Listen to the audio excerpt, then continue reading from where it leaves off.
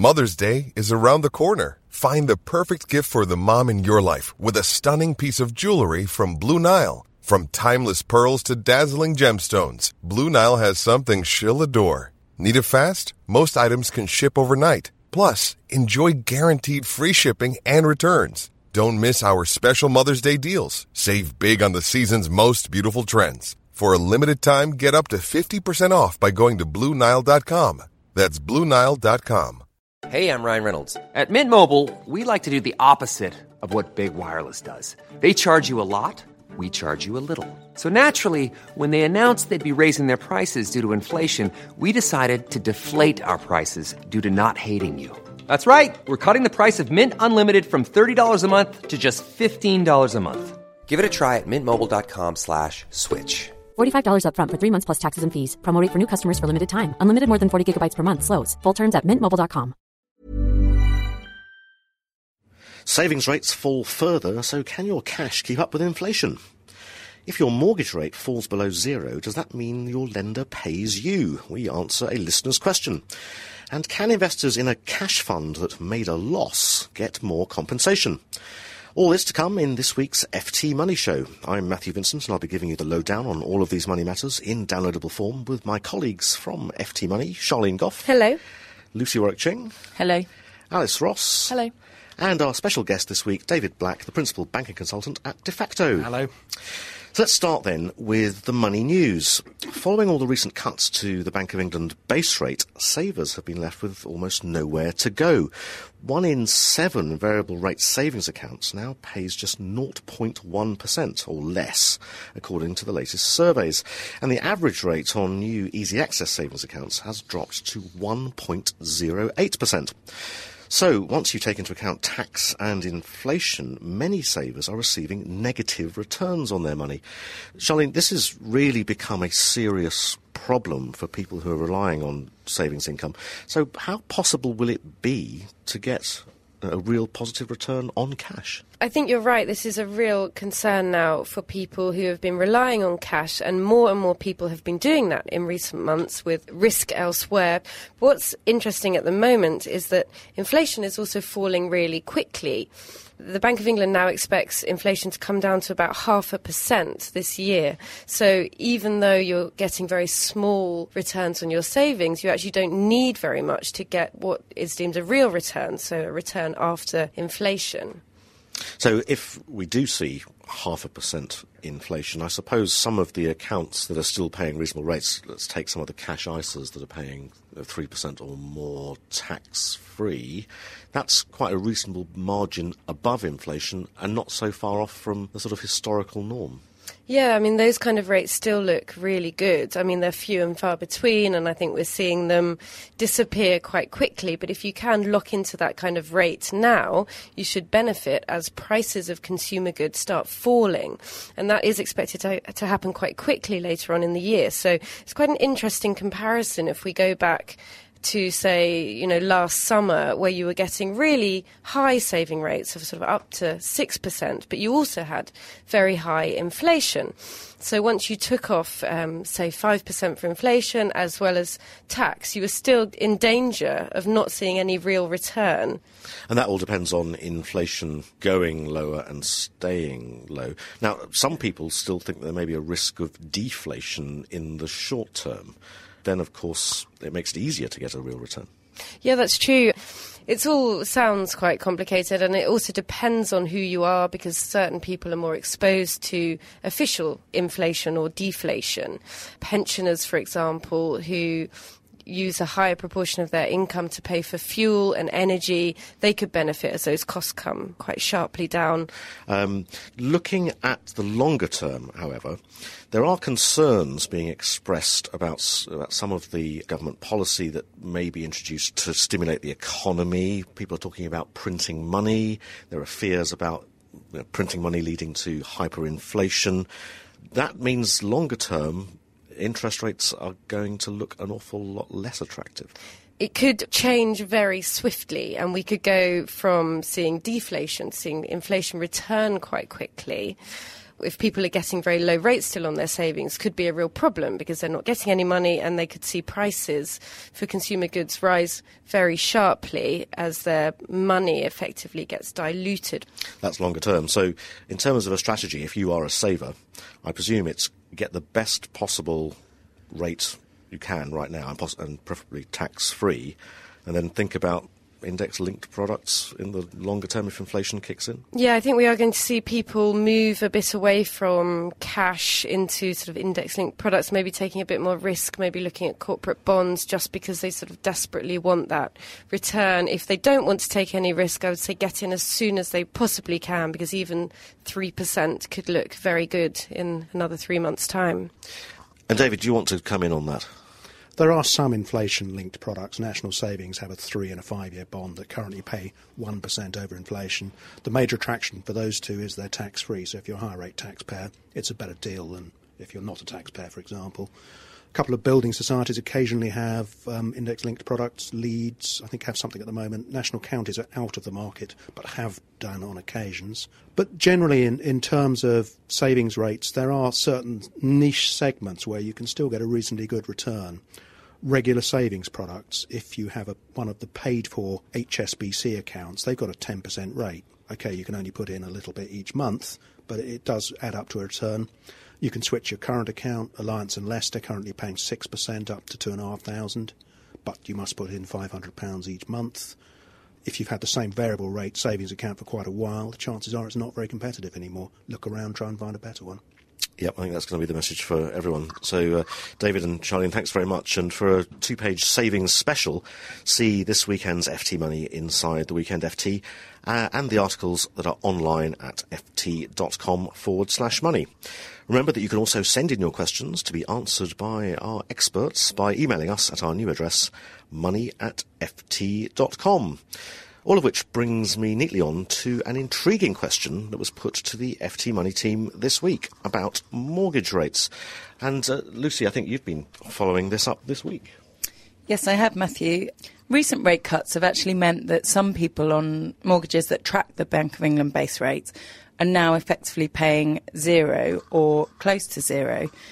And we had this question from one of our listeners, Elliot Nathan from Hertfordshire. I have a mortgage with a cooperative bank which tracks the Bank of England base rate minus 0.66%. So my interest rate I'm paying at the moment is 0.34. Now, with interest rates at 1%, does this mean that if rates fall by another 0.5% next month, that my lender will be paying me money? Also, if interest rates fall to the 0% and I'm not making any interest payments, with that extra money, should I be reducing my mortgage outstanding, or should I be investing it into an ISA? David, will the Co-op soon be paying Elliot? I think that's extremely unlikely. They're not going to pay you to have a mortgage. There's probably something in the small print that says that. By way of example, the only mortgage that has currently got to this stage is the Cheltenham and Gloucester's tracker. They offered it mid-September 2007, and I think it disappeared by the end of the following month. They were 1.01% beneath the base rate. So theoretically, you should be paying minus 0.01, but you're not. You're actually paying at the moment because of a system problem they've got. You've got to pay them 8 pence per month per 100,000 you've borrowed. Mm-hmm. They do say they will refund the 8 pence when they sort out their computer glitch.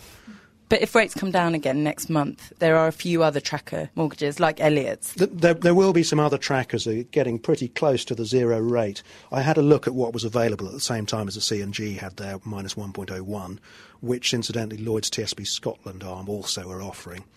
The nearest one to that I found was Co-op, Egg and Yorkshire Building Society were offering 0.76 below. One of them was a 1-year deal, that was the Co-op, so they've got away with it. The 2-year deals, they've got a few months when they're not going to enjoy it for the rest of the year, but great news for borrowers. So anyone in the sort of situation that Elliot's in, paying very low rates or effectively nothing on their mortgage, what should they be doing with those extra payments that they're saving? Should they be overpaying their mortgage? Assuming they don't need the cash for expenses, day-to-day living, boiler goes or something like that, I see very little point repaying a mortgage that you're not paying interest on. Much better to put it in a safe place. ISAs typically where you're getting the tax-free element. Even normal savings accounts, because you'll get some sort of return, and then just get ready when rates start increasing again on the mortgage to repay slices. The other thing that people are doing is repaying more expensive debt, like unsecured loans, credit cards.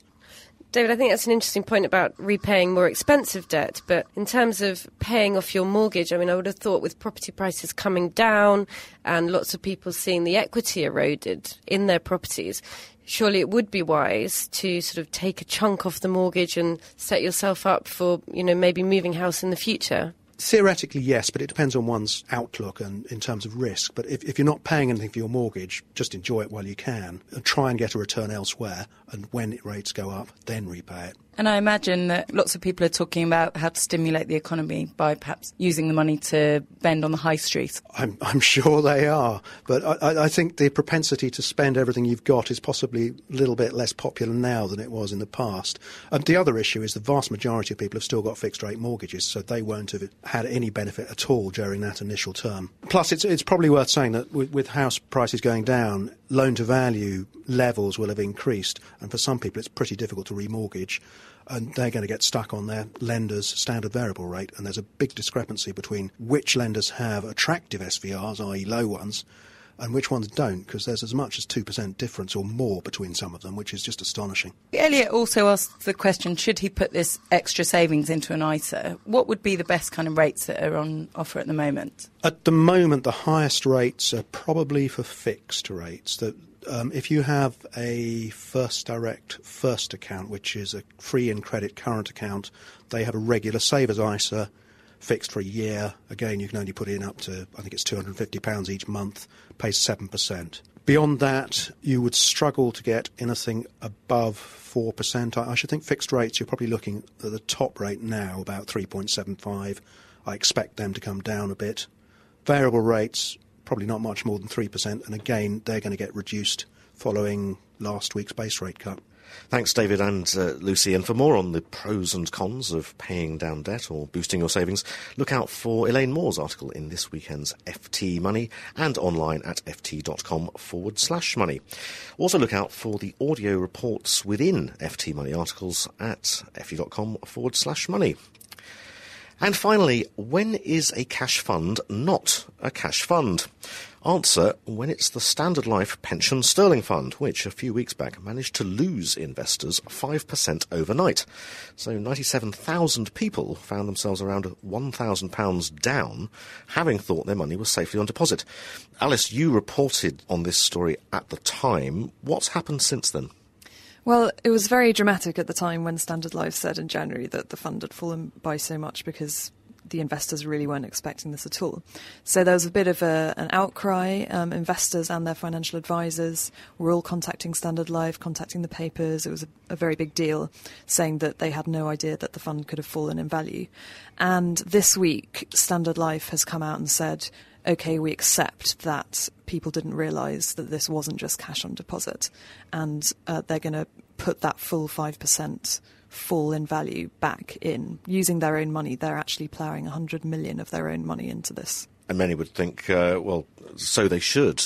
Just for listeners who may not be familiar with the story, can you just remind us why it was that something called a cash fund managed to lose 5%? Well, the problem was that it wasn't invested completely in cash. It's a question of definition. This is the problem. So most people, certainly the lay investor, when you think cash, you think money with a bank account or a building society account. That's pretty safe. But this fund was also investing in cash instruments, such as floating rate notes.